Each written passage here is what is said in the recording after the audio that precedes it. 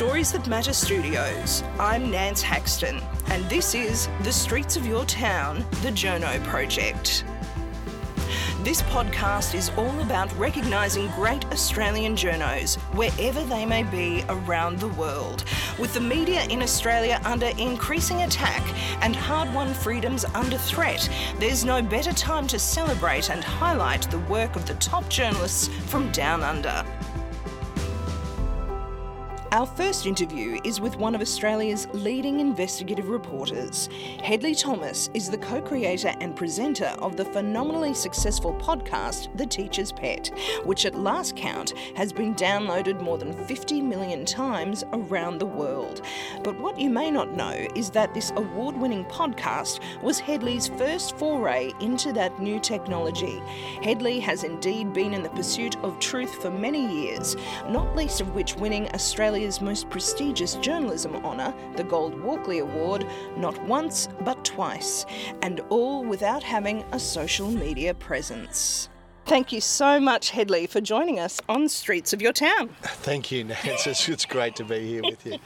So, Hedley, can we start with really the podcast itself? You were always a renowned investigative reporter in newspapers and online with The Australian. What made you decide to go into the podcast realm?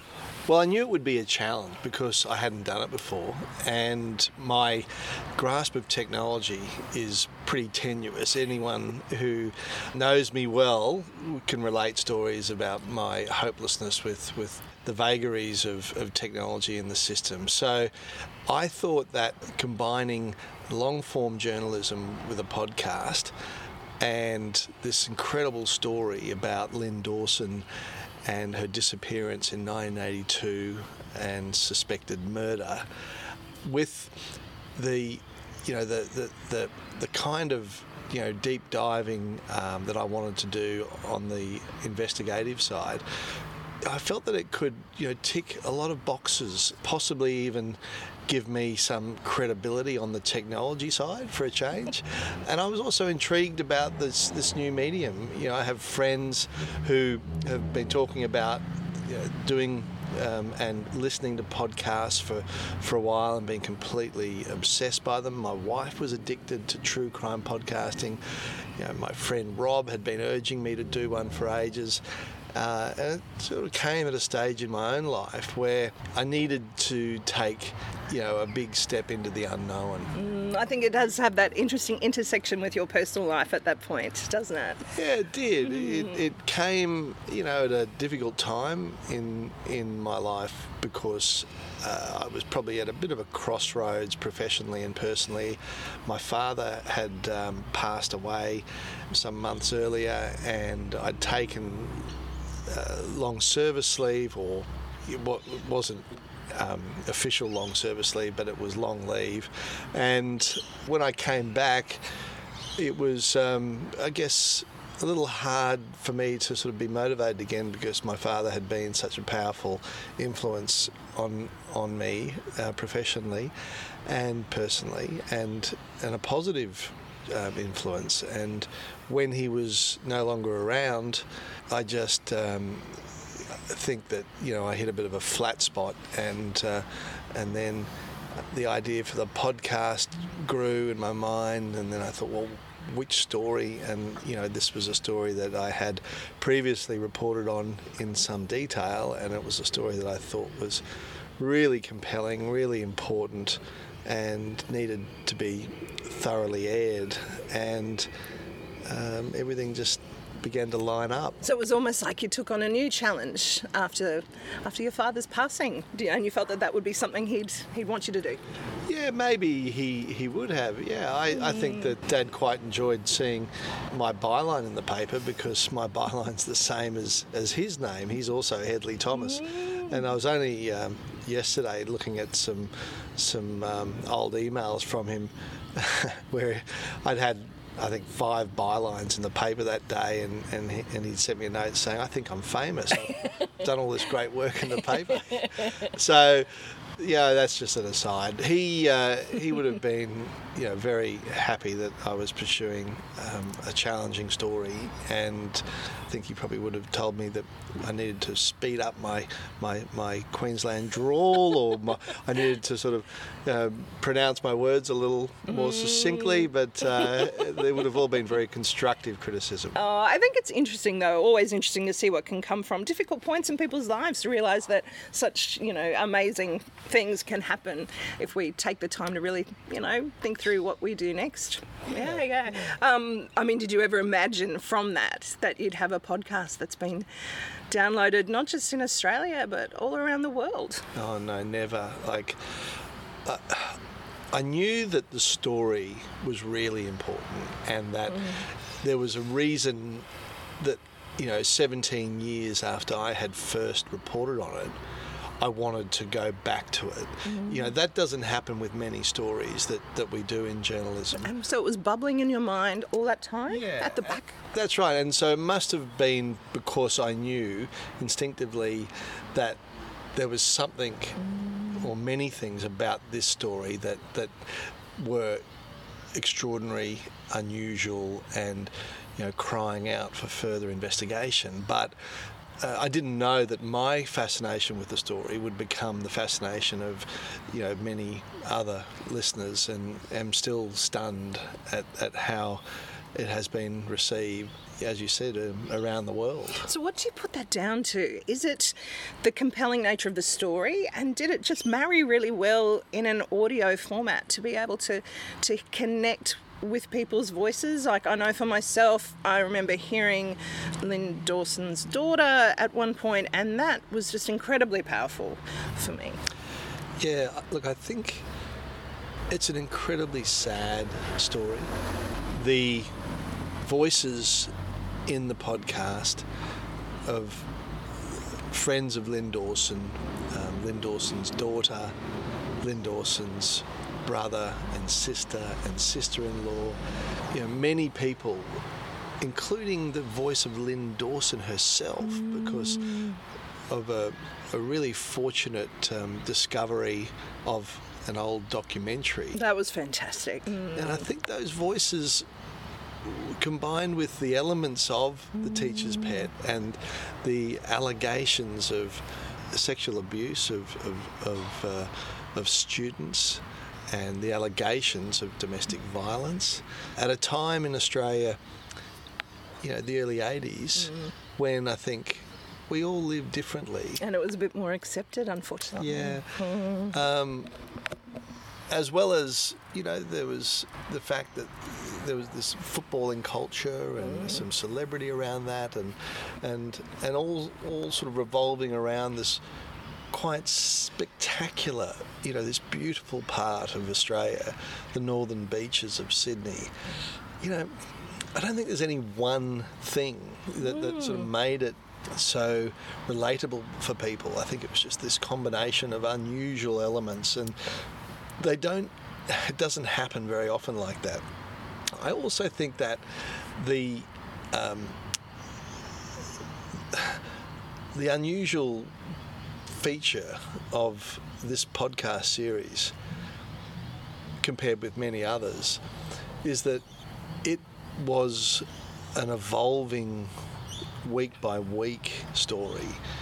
It wasn't pre-written and produced and finessed and kept back until everyone was happy, and then you press start and people could then start listening, and the people behind it could go and take a break and go away on holiday. It wasn't like that. It was a podcast series that, when it started, I didn't know how many episodes there would be. I estimated 8, 9. Oh, really? Yeah. So you hadn't even planned that out? No, I thought there would be 8 or 9, but I had only produced effectively 2.5 or 3 when I started it. And so then, because it was releasing week by week, I felt that because I had this head start of a couple or a few, I would then be able to just write each week, each episode, and produce it and present it and so on, and I'd be running ahead of the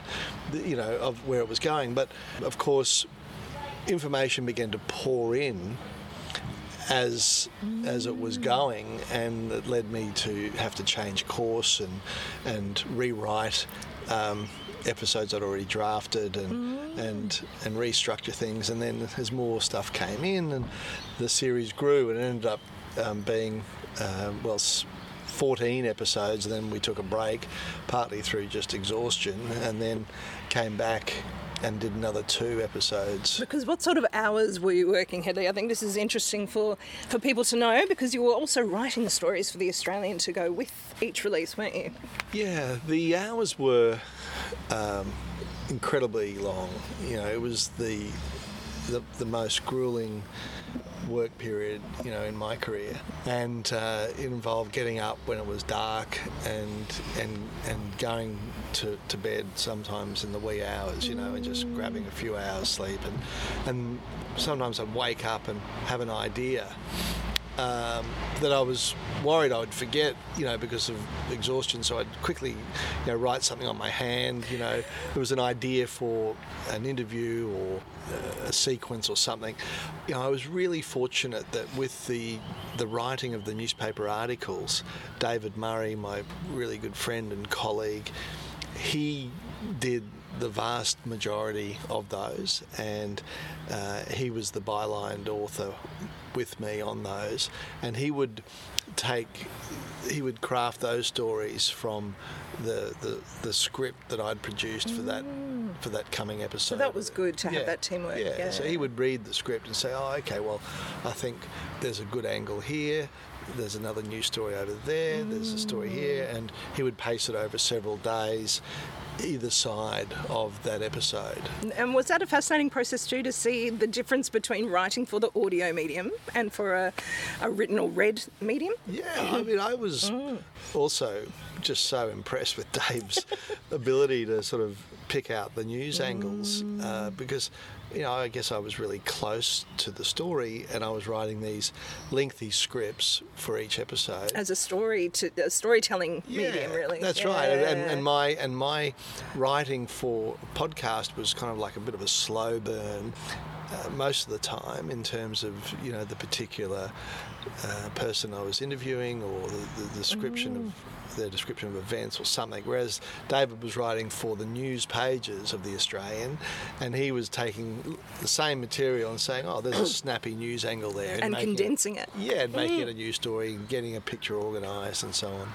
And of course, where we're sitting now, you were saying, was somewhere that you were doing a lot of your scripts here at Brookfield. Yeah, so we are on the deck of the Brookfield District Museum building, and it's a beautiful place. And I sat here quite a lot to write and talk to people, and nearby at the general store, my friend Christian, who owns it, he would say, mate, what are you working on? You're working so hard. And I said, oh, I'm doing this, this podcast. Oh yeah, really? What's that all about? And he would little did he know, he would bring me coffees, and we'd have a good chat. But I found that I needed to move around a bit as I was writing and working, because I didn't have really any.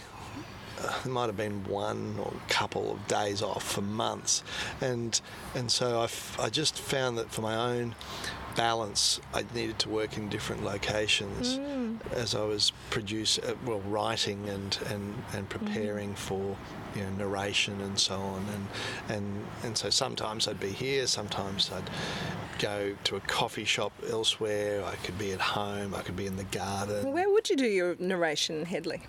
Yeah, well, that was done in a phone booth sized padded cell, closet. It's like a closet, but really well set up.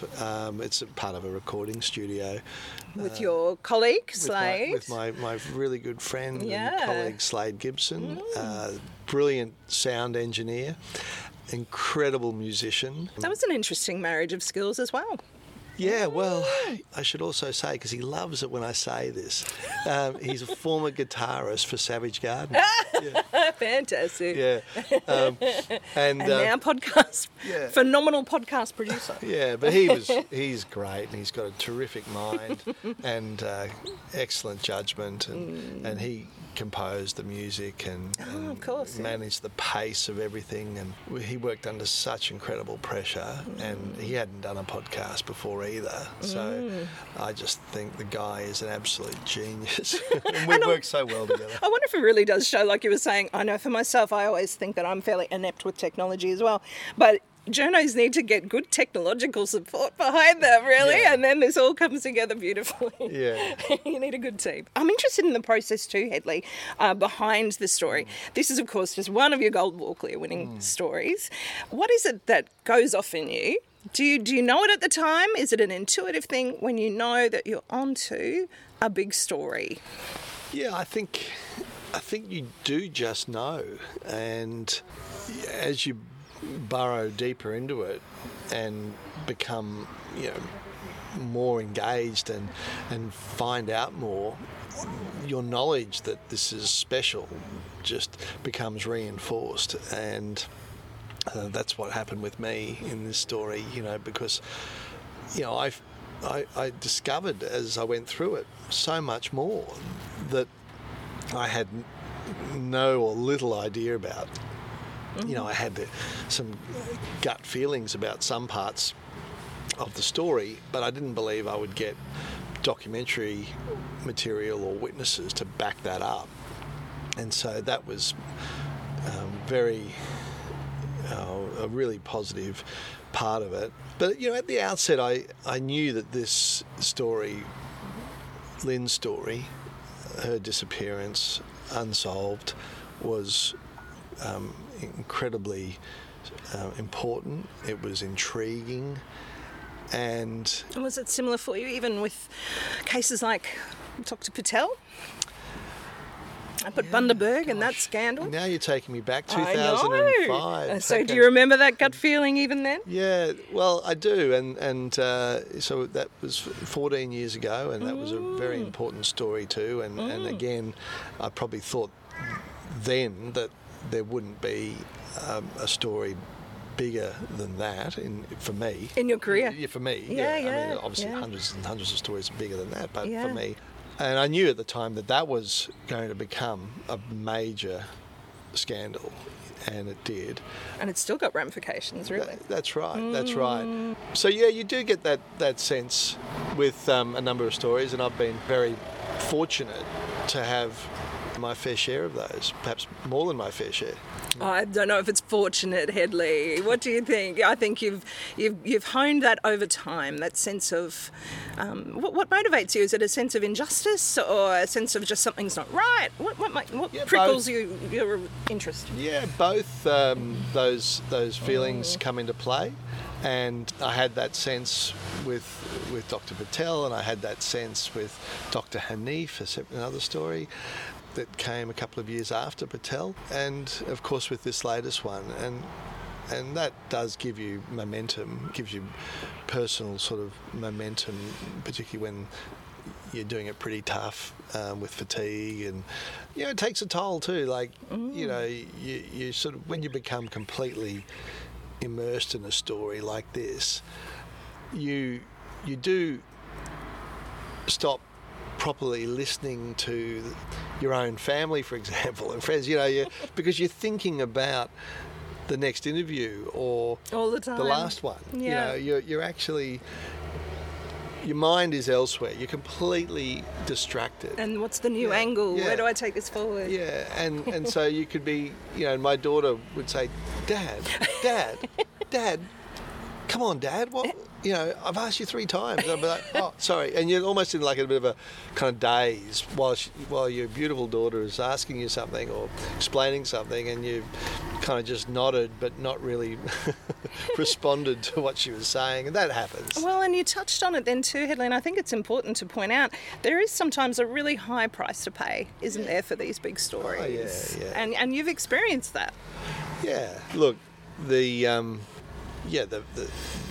the sort of almost inevitable tension in your own family and in your relationships that increases when you become so deeply involved in a story like this. And I'm just incredibly lucky that my wife Ruth, and we've been together since we met at the opening of Rick's Cafe in Fortitude Valley. Oh, that's beautiful. Yeah, late December 1992, so coming up to 27 years. Oh, fantastic. She's a brilliant journalist and understands the craft and the sacrifices that get made. But, she would be the first to say that we've certainly become stronger in our marriage through having incredible pressures placed on us by the reporting. Yeah, because your family's actually been a target at times, hasn't it? Yeah, that's right. And just down the road from here in 2002, our home was shot at, and Ruth and I and our very young children then, we're going back 17 years, were deeply distressed by the whole thing, because we didn't know who had done it, and there were 4 bullets fired into the house, or at the house. Incredible. And one of those bullets only narrowly missed Ruth and I in bed. It just went through the window above our heads on the pillow about 10:30 at night, and it was a really difficult time, because you don't know who's done it, you don't know what story caused it, and we still don't to this day. So it's never been solved. No. I think it does. It's just important, I think, at the moment, with reflecting on what's even happening in Australian journalism with the recent raids that have happened, to sometimes reflect on that journalists are not really doing this for fun. That there's quite a high price at times, that it's not for the fame and glory. Is this podcasting glamorous for you, Hedley? I suppose people might be interested to hear from you. Look, I do it because I really enjoy it. I like being, intellectually challenged by difficult stories, and I like the autonomy that I have with journalism, and I don't think I'm qualified to do anything else. so all of those things together make it a good fit for me. I think I found it interesting reading one of your bios, I think online, but you described yourself as a hack still, and I thought, we should talk about that. What is it about being a hack as a journo that differentiates us from other people, do you think? Well, I think because I've only ever worked in newspapers, TV and the bright lights of TV studios and even radio have kind of like been for other journos. I've done a bit of radio, but I've only ever been employed in media by newspapers. We do sort of see ourselves kind of like, sort of self-deprecating way as newspaper hacks, but it's been a very fortunate career thus far, and I have enjoyed almost all of it, and I feel that the podcast and the medium of podcasting has given me a bit of a new sort of lease on journalism, to do more of this kind of reporting in a way that people find important, hopefully compelling, and which can make more of a difference than if I had reported only for the newspaper, for example. I suppose there's a lesson in that, to embrace new technologies if you find that it marries with your story in that sense. That's right. And, a dinosaur like me, embracing technology, it's a bit of an oxymoron, really. But has the process of investigative journalism changed much for you, reflecting back over sort of a couple of decades, or is it still really down to that gut feeling? I don't know. Yeah, look, I think it's for me, a lot of it's gut feeling, in terms of the identification of an angle or a story that is going to be one I want to pursue. If I have an edge over some of my colleagues, and I'm not saying that I do because, I don't want to blow my trumpet, but some of them who've known me a long time have said that they think I can perceive and read and see things and see the underlying angle that others aren't seeing, see the potential for what might look like a plain vanilla kind of story to actually be, no, there's something really rotten about this, and that is the possible edge I have. But so I don't know. What tips would you give to budding journalists to hone that, to give them that edge, to find these stories? Because I know that's what I get asked a lot. How do we find these stories? Okay, this is going to sound a bit silly, but I reckon if more budding journalists spent less time on social media, tweeting and retweeting and honing their own, image and profiles. But if they spent less time, in fact, if they just abandoned it. Truly? Yeah, just get off it. So you're not getting stories from social media, Hedley? No. Well, I'm not on it. It's true. I tried to find you on Twitter. Yeah. You must be one of the only journalists I know. I know. So, well, it's not harming you, obviously. Well, I just think that it's a great time waster. If they spent less time doing that and more time honing skills, the sorts of skills that I think will stand them in much better stead, like reading, for example, books about investigative journalism, reading even, if they're interested in crime and in solving or trying to investigate cold cases.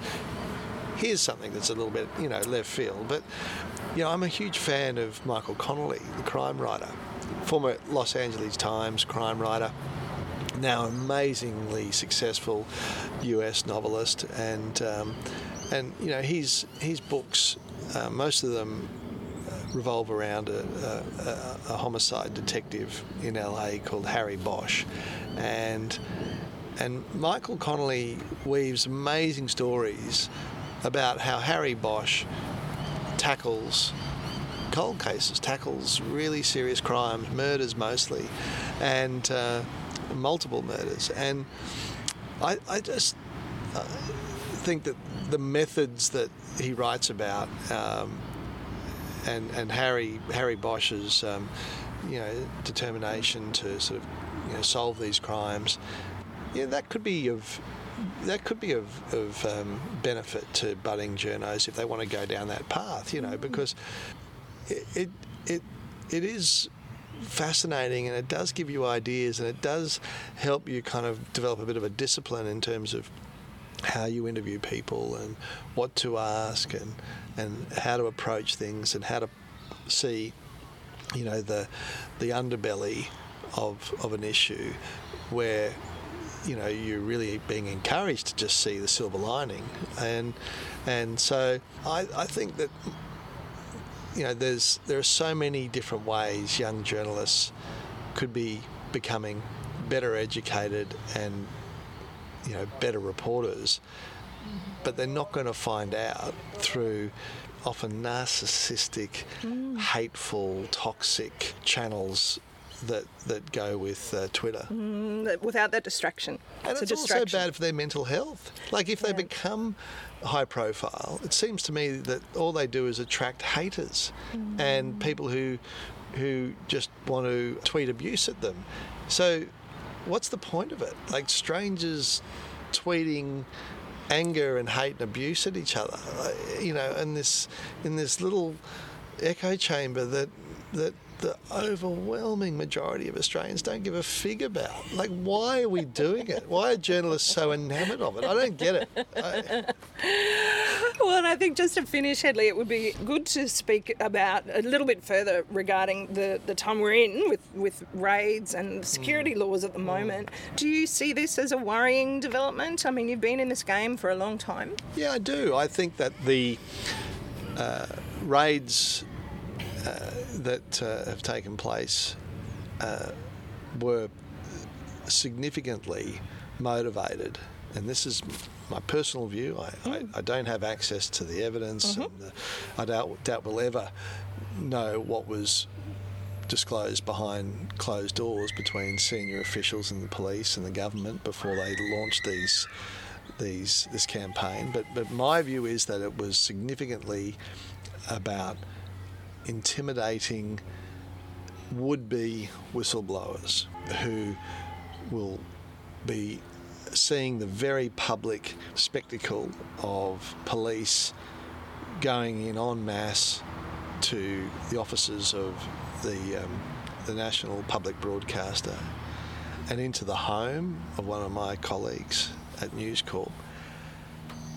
And the coverage of that, has a chilling effect on people who know that bad things are happening or being covered up that need to be highlighted in the media.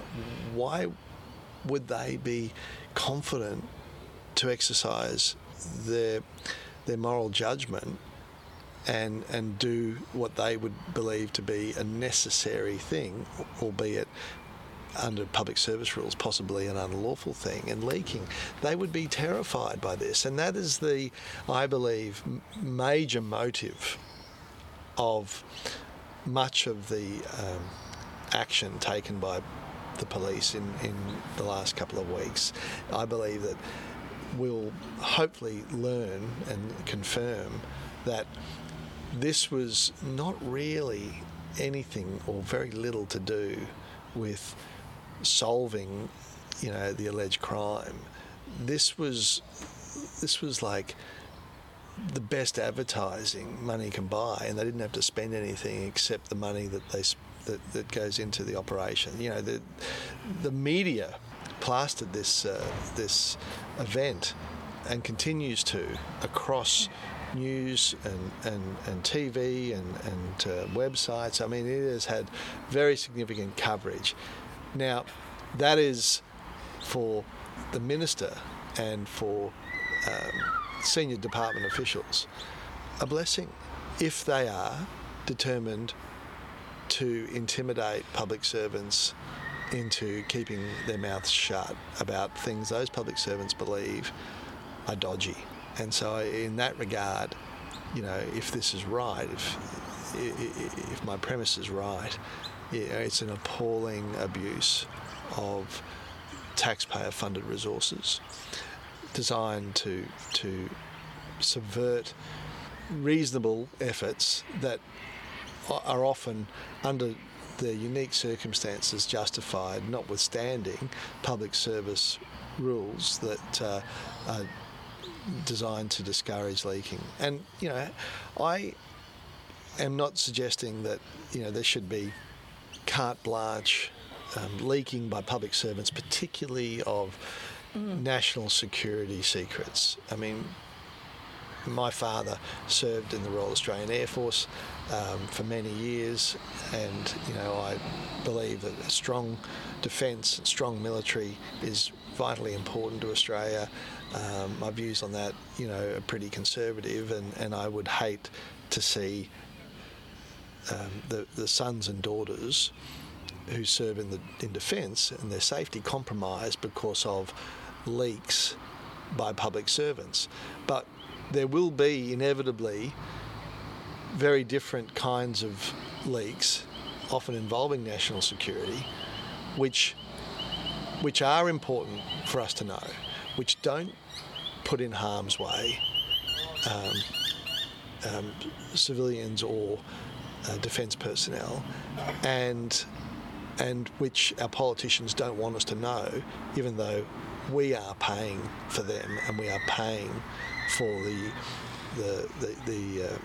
departments that they control. And that's the bit that's really troubling. Darragh, I don't know if you thought this too, Hedley, but being a Queensland girl myself as well, it reminded me a bit of the Joe days to a degree, of that feeling that the media was being watched. Well, it was over the top. It was, I think, a very concerning spectacle. And the timing just after the election, please. I mean, seriously, given the length of these cases, how that could be just coincidence and not related to the election. No, I'm sorry, I don't buy that. So what do we do in response, Hedley? Is it about increasing the understanding that people have of journalism, the value of the fourth estate in our democracy? I don't know. I've always felt that journalists are perhaps our own worst PR people to a degree. We're quite humble in that sense. Yeah, look, I think that what we're doing is appropriate in highlighting it, debating it, protesting it, condemning it. That's all good. I sometimes think that we are played off a break by the politicians, who are almost always in the loop on these sorts of things, having sort of either given these leaks their blessing, or so many politicians are themselves, often necessarily for their own political survival and their climb up the greasy pole, they are world-class leakers. They know how to utilise leaking to their own or their party's advantage, and they do it. And that's okay, because we don't give them up as journalists. We don't, reveal who they are. But should they be able to play both sides? Do they think that they've got the right to target journalists over those journalists' confidential sources, and target those journalists in a way where their sources will be revealed, but it'll never come back to bite the politicians themselves, who are sources? So I just think sometimes it would be really good if we could say to the politicians who are refusing to enact laws that give journalists source protection, if we could say to them, look, have you turned your mind to whether you should enjoy all of the protections you've always had as a confidential source, given that you think that it kind of doesn't really need to apply to other people? And, I don't want for a minute you to think I'm suggesting we go around threatening politicians to give them up as sources. I'm not saying that at all. That's not where I'm going. Yeah. But I do think that politicians need to be reminded that we protect confidential sources, including politicians, and they should honour the right of journalists to do that. Because that confidentiality is crucial, isn't it, for so much of the work we do? Yeah, it is. Yeah. Thank you so much, Hedley, for joining us on Streets of Your Town. Is there anything else that you'd like to add for the people who've listened and want to perhaps go into podcasting themselves and have been intrigued by what you've achieved? Just go for it. Trust your instincts, and don't worry too much. Don't worry at all about the production side. You don't need to have pristine audio. It doesn't need to be ABC quality. You can use a recording device just like the one I'm talking into now. Yes, which was the one you used. I'm so excited, the little Zoom. Yeah, the H2N1. I remember the first time I used it, I didn't know how to use it. It was quite embarrassing. I was doing an interview in Miles, and this lovely young mum who I was trying to interview in the local library helped me format the SD card because it wasn't working as we started the interview. That's fantastic. So yeah, just go for it. You can go for it. Thanks, Hedley. You're welcome.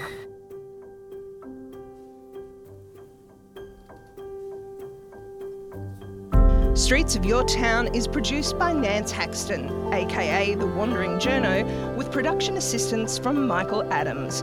That's it for this episode. I'm Nance Haxton. Stay up to date with the latest episode of Streets of Your Town by subscribing on your podcast app, on iTunes or SoundCloud. See you next time.